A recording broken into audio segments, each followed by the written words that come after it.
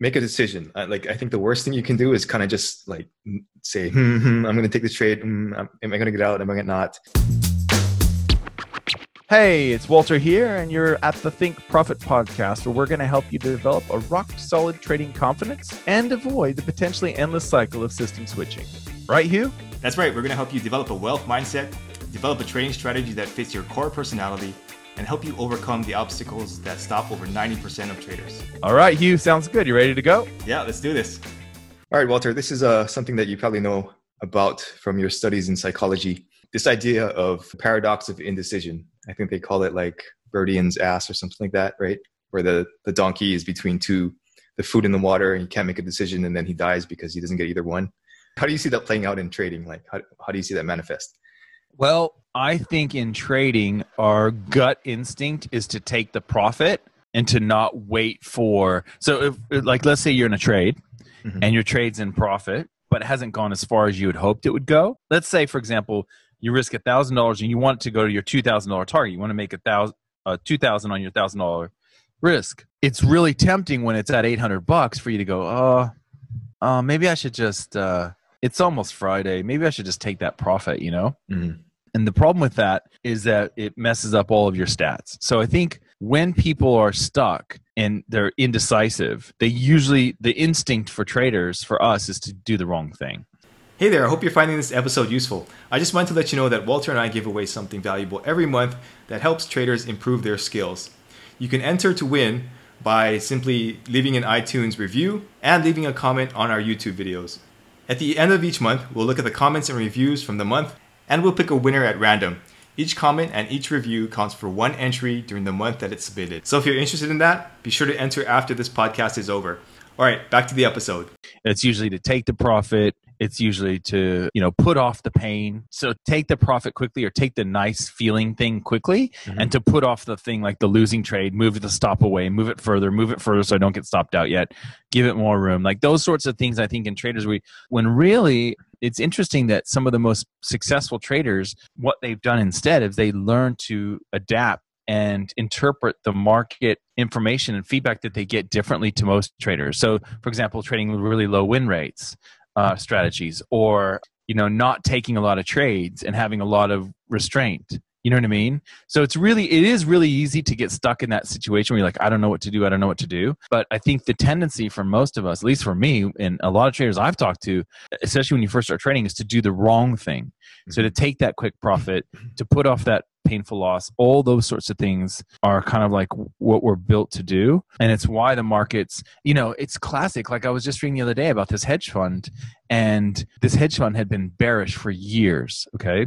They had been banking on a market collapse. And interesting thing about it was this year, they had finally decided, you know what? No, we're going to go long. We're going to go long the markets. We're not short anymore. And then March 2020 happened, and with the coronavirus freak out, and of course the markets all went down. And so they literally decided to flip right at the point.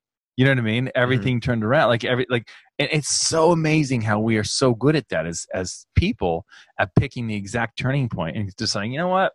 Maybe I'm doing the wrong thing here. Maybe I should do this instead. And it's always, right around the point where you should actually not do that. And I think that kind of that's the story of the markets. That's why it's so difficult for a lot of people to make this work, is because you're just built to go against it, including, that being indecisive or deciding to do sort of the wrong thing mathematically. Financial, what are they called? Behavioral economics. Like they say that we should be very rational and make the rational decision and the one that makes the most money and all that, but we don't do that. The data is pretty clear on that. I believe that we don't do that we don't make those decisions that are most rational. And so instead we have these driving things, like the drive to be right, the drive to be right is to take profit quickly, the drive to avoid losses and say that you're incorrect. Both of those are kind of the same thing. It's like you don't want to take the loss, and you also don't want to say that, I made the wrong decision here, all that stuff. So it's a tricky thing. What are your thoughts?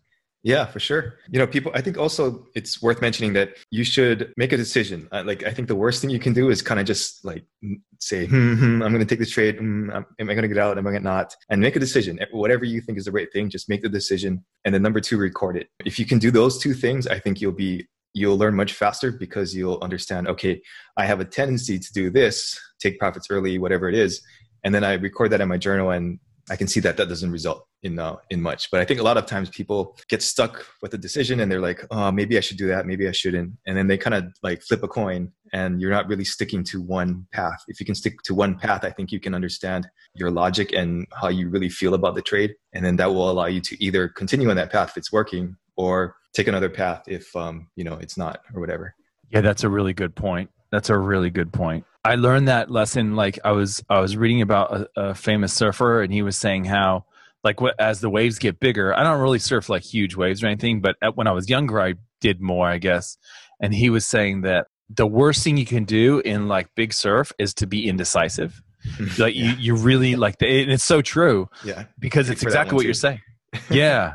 Yeah, it's so bad because like when you're paddling out, you've got to decide, are you going to try and get duck dive under the wave, or are you going to ditch your board? And when you're paddling forward wave, you got to decide, am I on this? Am I definitely going to try and catch this wave? Because what happens sometimes is people like get a little bit fearful or whatever, and they pull back, and then they're stuck in the wave, and then they really take a pounding, like all that stuff. Yeah, exactly. So it's the same with trading, and your point about having a record is really good, because then you can learn. You know what I mean? Mm-hmm. Like you can learn obviously from experience, but it's so much better because we kind of trick ourselves, and we cloud our memories by thinking that we're better than we are, or sometimes worse than we are. But I think for most of us, we think we're better than we are, and so having a record is really clear, because that clarity and keeps you sort of grounded at where you're really at. So that's key. Yeah, for sure. Cool. All right. Thanks, Walter. Thanks. All information in this podcast is for educational and informational purposes only, and is not trading or investment advice.